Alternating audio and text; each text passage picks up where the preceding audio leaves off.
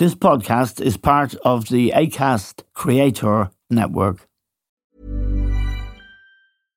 Flexibility is great. That's why there's yoga. Flexibility for your insurance coverage is great too. That's why there's United Healthcare Insurance Plans. Underwritten by Golden Rule Insurance Company, United Healthcare Insurance Plans offer flexible, budget-friendly coverage for medical, vision, dental, and more. One of these plans may be right for you if you're, say, between jobs, coming off your parents' plan, turning a side hustle into a full hustle, or even missed open enrollment. Want more flexibility? Find out more about United Healthcare Insurance Plans at uh1.com. Hi, I'm Dori Shafrir. And I'm Kate Spencer. And we are the hosts of Forever 35. And today, we're talking about Club Med, the best all-inclusive getaway for families. Today, Club Med has nearly 70 resorts worldwide, from beachside resorts in the Caribbean and Mexico, to magical locations in the Maldives and Morocco, to ski resorts in the mountains from Canada to the Alps. Between their all-inclusive family programming, wellness offerings, land and water sports, and their French heritage-inspired food and drink offerings, Club Med is the best way to elevate your family getaway, no matter which location you're at. To learn more, visit clubmed.us.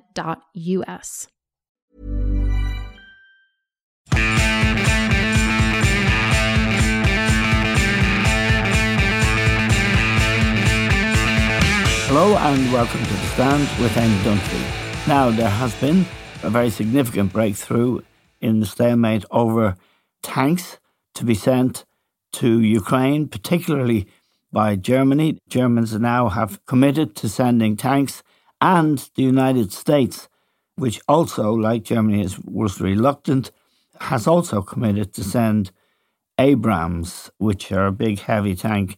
But the real change is the emergence of the Leopard 2 tanks. They're German. The Germans are going to send them and allow the Poles to send them. Spain has some to go, and it is, many people believe, a huge help to Ukraine for the spring assault, which we know is going to be vital as this war takes shape over the next 6 months or so, maybe ultimately over the whole of the war itself. And it's a pleasure to welcome to the stand Senator Tom Clonan. Tom is a soldier, a former soldier. He was deployed in South Lebanon as an officer commanding Irish troops under the United Nations Interim Force in Lebanon in the mission to that country. We know from tragic recent news of 2 young Irishmen, one dead, one seriously injured. This is a dangerous place to be. And when Tom was there, he was there during an Israeli operation called Grapes of Wrath against Hezbollah, which culminated in a massacre of refugees in the village of Cana in April 1996. Tom has guided us through this war and the military aspects of it, and it's a pleasure to welcome him to the programme. Tom, the news of the tanks that the Germans have now agreed to send their own tanks, and of course to let other countries send the tanks that they have been given by Germany, and that means Poland, for example, but also other nations in Europe. How significant is this news in the light of what we expect to be military initiatives in both sides in the spring? Strategically, this is a turning point for Ukraine in that they have had the initiative on the ground in recent months with the retaking of Kherson and with the advances that they made up in Donetsk and Luhansk oblasts. So to, if you like, penetrate further or have a breakthrough in a winter-spring offensive, the supply of this type of equipment will certainly give them the advantage on the ground. So it's a turning point strategically. It's also a turning point politically. The Olaf Scholz, the German Chancellor, I don't think he prevaricated, but Germany had to do a lot of soul searching in this regard because of their history and because of their aggression in Central and Eastern Europe and their invasion of Russia. Yes. And they're very mindful of that. And there were also constitutional issues, weren't there? Indeed. So now the decision has been made, and it's interesting that the Kremlin has responded immediately and they have said that there will be an unambiguous and negative outcome in relation to this. So that's a veiled threat to escalate, to use perhaps some sort of non-conventional weaponry, perhaps what they call a tactical or mini nuke. It's threats, it's saber rattling. We'll have to see how that develops. Yes. The tanks themselves, it's interesting. So Germany has announced that they will immediately send 14 Leopard 2 tanks. And the German defense minister, Pistorius, had asked the Bundeswehr, the German military, to do some research. The German military is in a state of some disarray. It has lacked investment. And so they managed to immediately provide 14 tanks. And that sounds like a small number, but given the state of the German military, it's not bad, I suppose, given that can be deployed immediately. And that would be about the equivalent of a squadron. So that would be enough to support a force, a battalion force of infantry and artillery. So, you're looking at a maneuver element that could take ground within weeks. That's immediately. There is an estimate of as many as 150 Leopard 2 tanks being made available by way of countries like Lithuania, Estonia, Poland, and so on. That number of tanks would be enough if delivered with the logistics and the supply chain and the weapons, the ammunition, petrol, oil, and lubricants. That would be enough to form an armoured brigade. And if you had the correct infantry and artillery units moving in formation with that, that's the equivalent of an armoured division. And I don't think that the Russians would be able to stop that by conventional means if that were to move forward.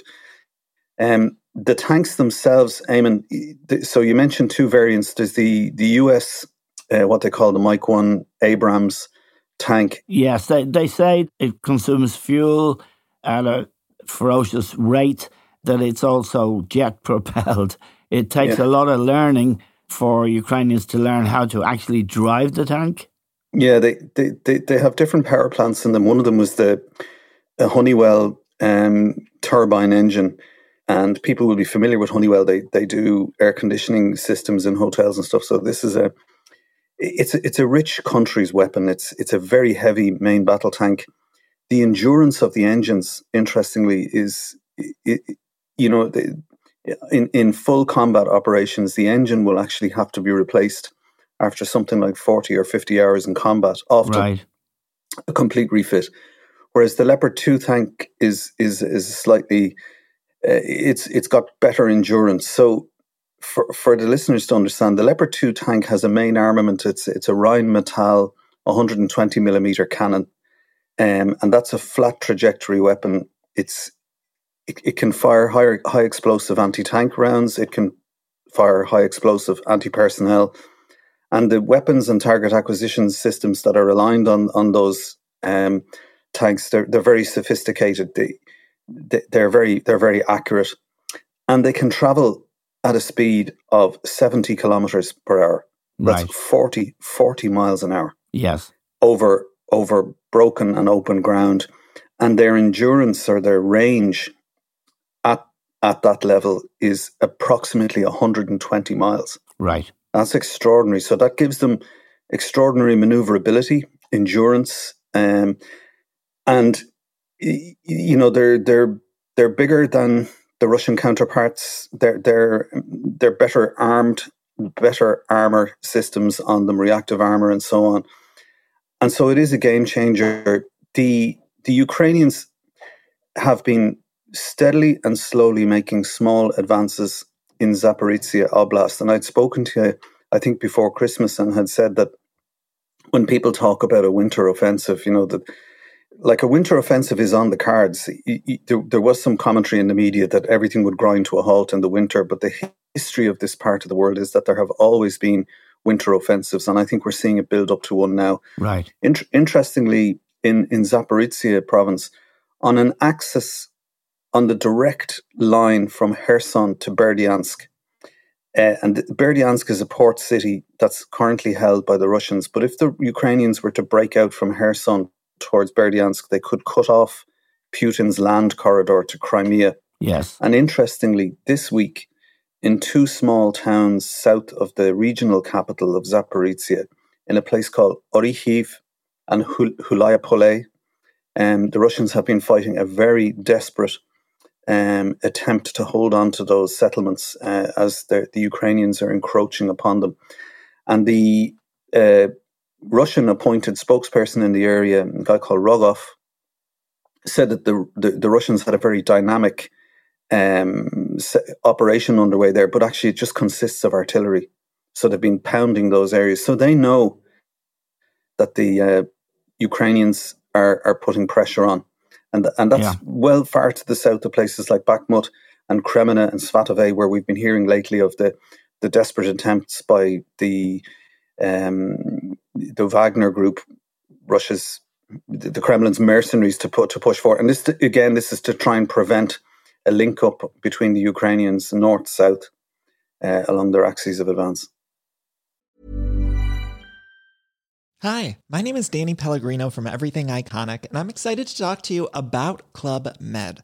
Club Med operates beach and mountain resorts and is the best all-inclusive getaway for families. They have Club Med Punta Cana, their flagship family resort, and many other options in Mexico, the Caribbean, and around the world. Club Med are the pioneers of the all-inclusive concept, which is the best way to vacation. Great for families, groups, or even solo travelers looking for land and water sports, delicious food, and a place to make unforgettable memories. Visit clubmed.us, call 1-800-CLUB-MED, or your travel advisor. Tired of ads barging into your favorite news podcasts? Good news. Ad-free listening is available on Amazon Music for all the music plus top podcasts included with your Prime membership. Stay up to date on everything newsworthy by downloading the Amazon Music app for free or go to amazon.com/news ad free. That's amazon.com/news ad free to catch up on the latest episodes without the ads. A lot can happen in 3 years, like a chatbot may be your new best friend. But what won't change? Needing health insurance. United Healthcare Tri-Term Medical Plans, underwritten by Golden Rule Insurance Company, offer flexible, budget-friendly coverage that lasts nearly 3 years in some states. Learn more at uh1.com. Millions of people have lost weight with personalized plans from Noom. Like Evan, who can't stand salads and still lost 50 pounds. Salads generally for most people are the easy button, right? For me, that wasn't an option. I never really was a salad guy. That's just not who I am. But Noom worked for me. Get your personalized plan today at Noom.com. Real Noom user compensated to provide their story. In 4 weeks, the typical Noom user can expect to lose 1 to 2 pounds per week. Individual results may vary.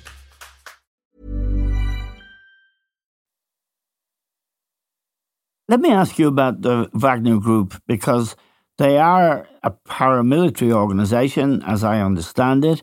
They were founded by Yevgeny Prigozhin, who is very close to Putin, and they recruit, as I understand it, in prisons and places like that.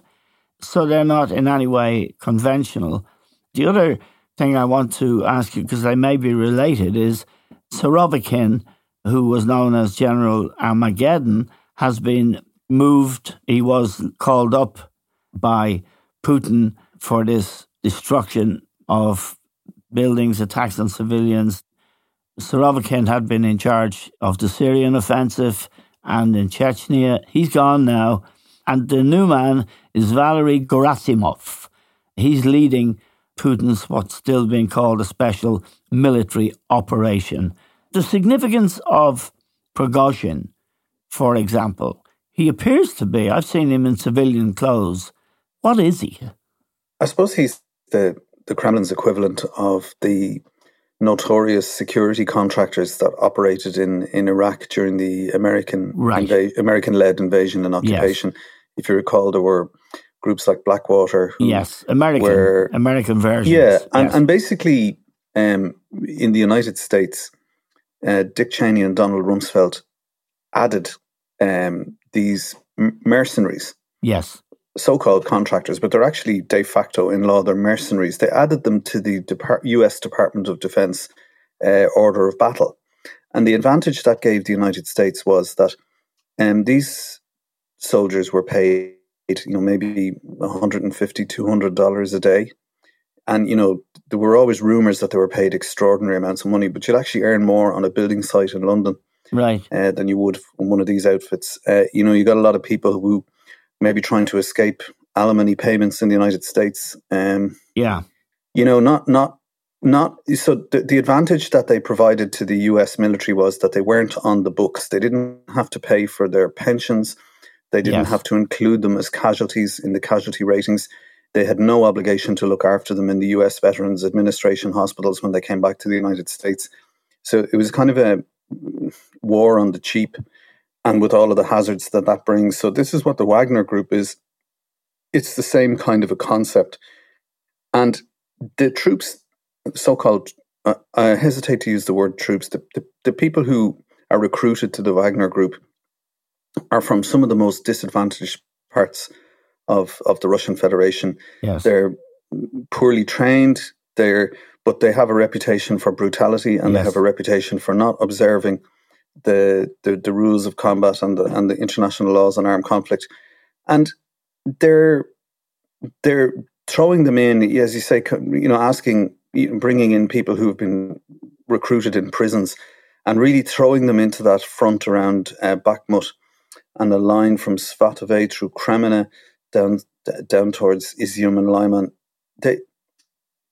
On those areas of heavy combat, it's estimated that both sides are losing between 50 and 100 people per day in that heavy combat up around Bakhmut.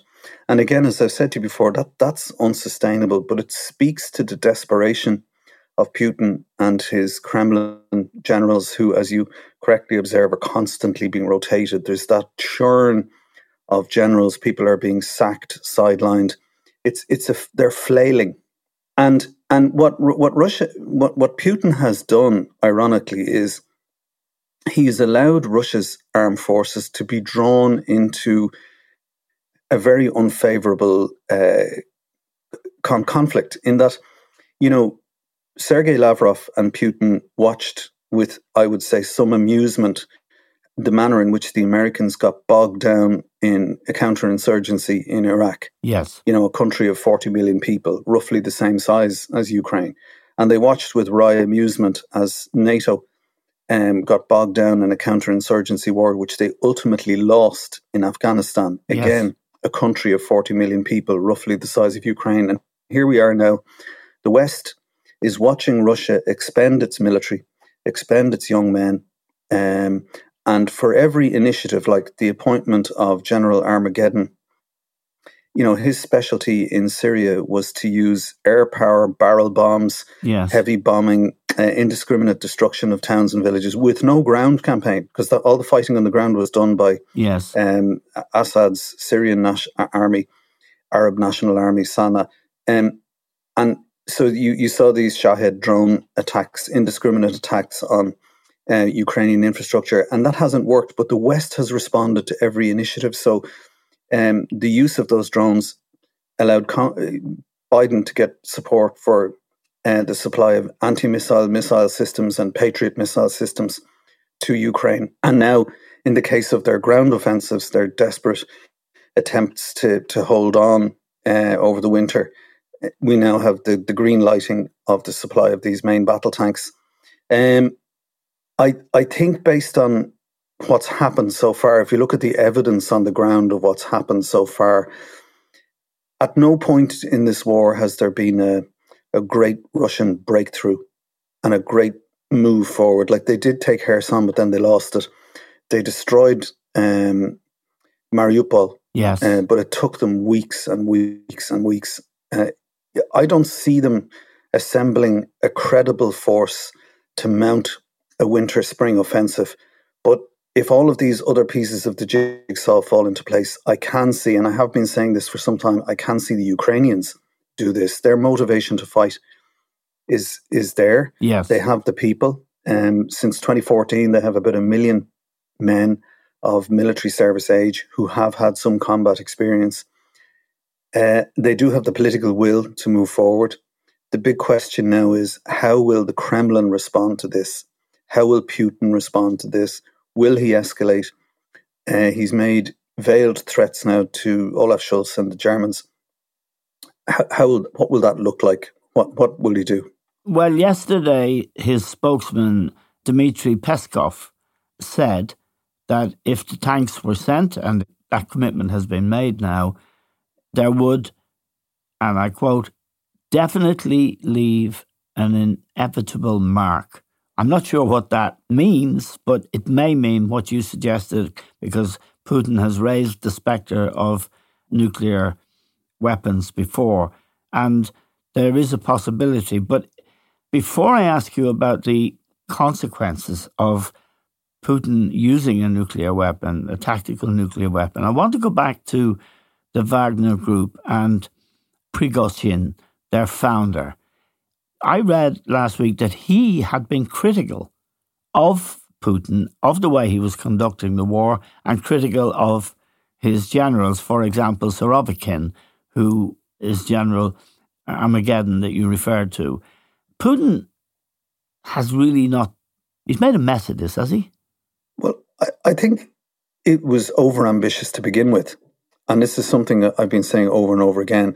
They tried to take a country of 40 million people with quite a small invasion force, just about 150,000 troops. And then they split that force into three axes of advance. One south from Belarus and Russia towards Kiev, which completely failed and was routed. And then another in Donetsk and Luhansk, which failed to really take the full oblasts, the full sort of regional territorial bound that they wanted. An oblast is a province, correct? Yeah, it's like a district.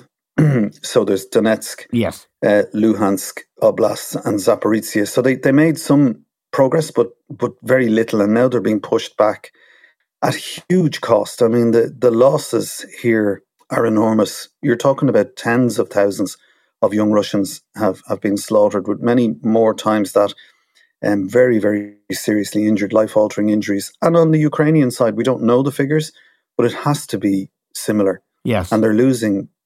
And that's why I can understand the frustration of Zelensky and his government at the delay in making the decision, because on every day, if they're losing between 50 and 100 young people, and then all of the collateral damage. There are also right-wing commentators in Russia who have now openly criticised the Russian general staffs. And by extension, that's a criticism of Putin. Nobody has dared to directly confront him. But with that churn of generals and with that churn of oligarchs, mysteriously dying in hotels and falling from balconies, you eventually purge your way to a point where the next person who's selected to step in knows and makes a calculation that in turn they face their own personal destruction, and so eventually somebody will take action in that situation. That means so the action that they're likely to take is Putin. Well, I think there could be. I mean, perhaps it's wishful thinking on my part, but Putin's leadership thus far has lost every single hand he has played in this conflict to date. But the risk is in the window of maneuver that remains open to him now after this development, and what we'll probably see, like we're 11 months into the conflict, almost to the day, and the estimate is that if you're to get 150 of these Leopard tanks into Ukraine, it would take about 4 weeks to get them, integrated into the Ukrainian units on the ground, so that a year after the invasion, they might have a very symbolic offensive. And so it's what Putin does in the next 4 weeks. I don't think he will attack Germany. I don't think he'll attack Poland, and they're going to supply these tanks, or Lithuania or Estonia. What I think he might be tempted to do is to threaten the use of a tactical nuclear weapon against a kind of putative Ukrainian armored division. Yes. So the small tactical nukes that they have, they're about a tenth the size of the device, the atomic bomb that was dropped at Hiroshima. That killed about 100,000 people. So a device that the Russians have in their arsenal, and Gerasimov, actually, interestingly, wrote the doctrine for the Russian military on the incorporation of these small tactical nuclear weapons into conventional order of battle. So it's a dangerous development.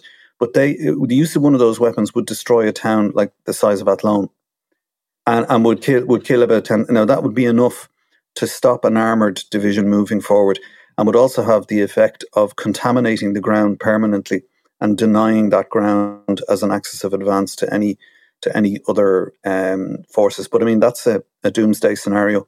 Putin knows that, and the people around him know that. But Tom, Gerasimov has just been promoted to lead the special military operation. So if what you say is true, and I'm sure it is, or accurate, then there is cause for concern, is there?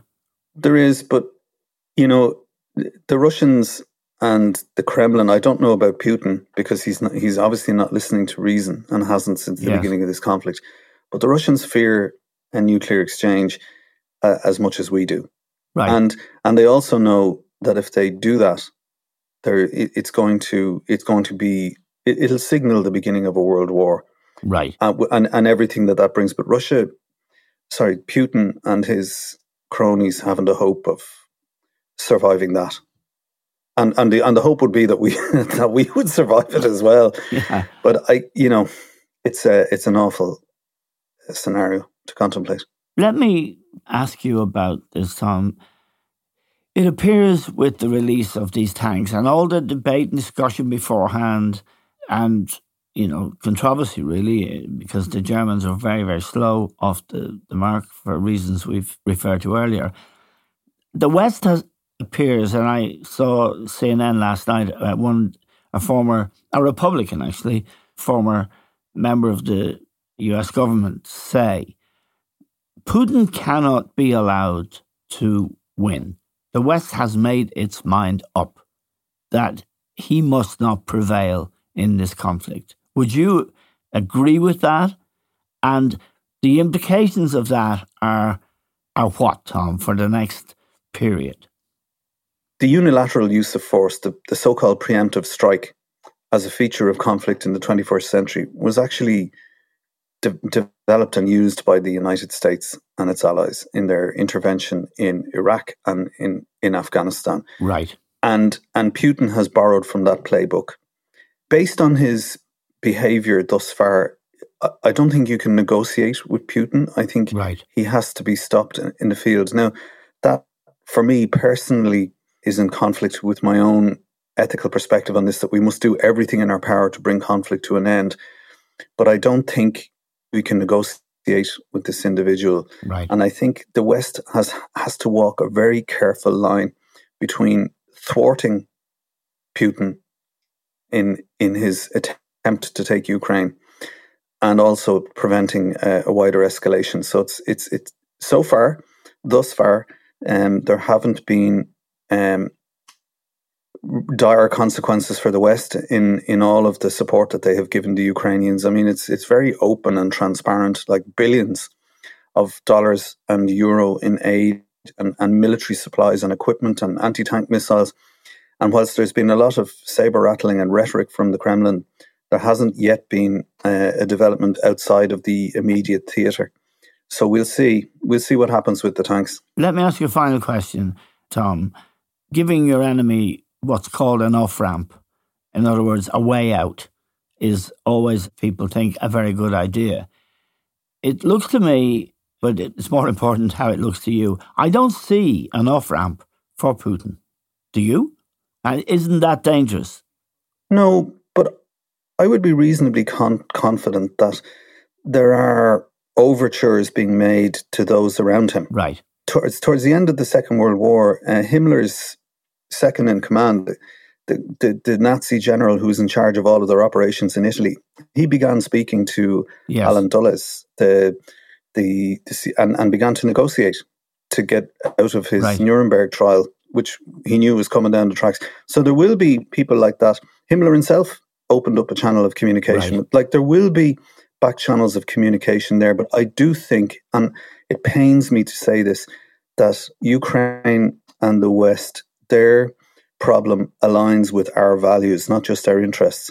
And we have to approach this from a position of strength, and that means keeping up the military pressure on Putin. And the Yes, Chinese will be of course. watching this very closely, because if Putin were to prevail in Ukraine, then they might attempt a similar exercise in Taiwan and elsewhere. So it's unfortunate to find ourselves in this situation, but the European Union, NATO have been very coherent in their support. And again, this is all part of Putin's intelligence missteps. He underestimated Zelensky, he underestimated the EU, he underestimated NATO, and here we are. Okay, Tom, we're very grateful to you. Senator Tom Clonan has a distinguished career, not just in the military, but also as a whistleblower who wrote a report about how female personnel were treated in the Irish Defence Forces. He's a remarkable man. He's now a senator, and we're very grateful to Tom for joining us. To all of you for listening, that's all we have time for. Now, we'll talk to you soon.